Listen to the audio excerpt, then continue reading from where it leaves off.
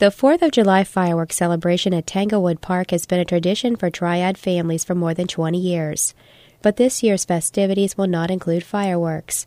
Jasmine Kilpatrick, Marketing and Events Manager for Forsyth County Parks and Recreation, explains. Simply put, the cost to put on the event, the fireworks themselves, traffic control, parking staff, porta-johns, bands or an entertainment aspect, event advertisement, all of those items exceed the amount of sponsorship that's normally attained. The fireworks display was also in jeopardy of moving forward last year because of a lack of sponsorship, but some local businesses kicked in funds at the last minute for the event.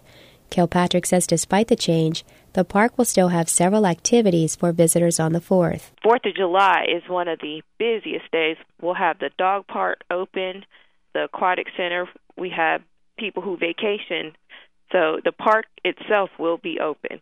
And if another organization desires to conduct a fireworks display or something else at the amphitheater, then we welcome that opportunity. Kilpatrick wouldn't say how much it would cost to put on this year's fireworks display, but last year Forsyth County Parks and Recreation officials estimated the cost at around $10,000. Carrie Brown, WFDD News.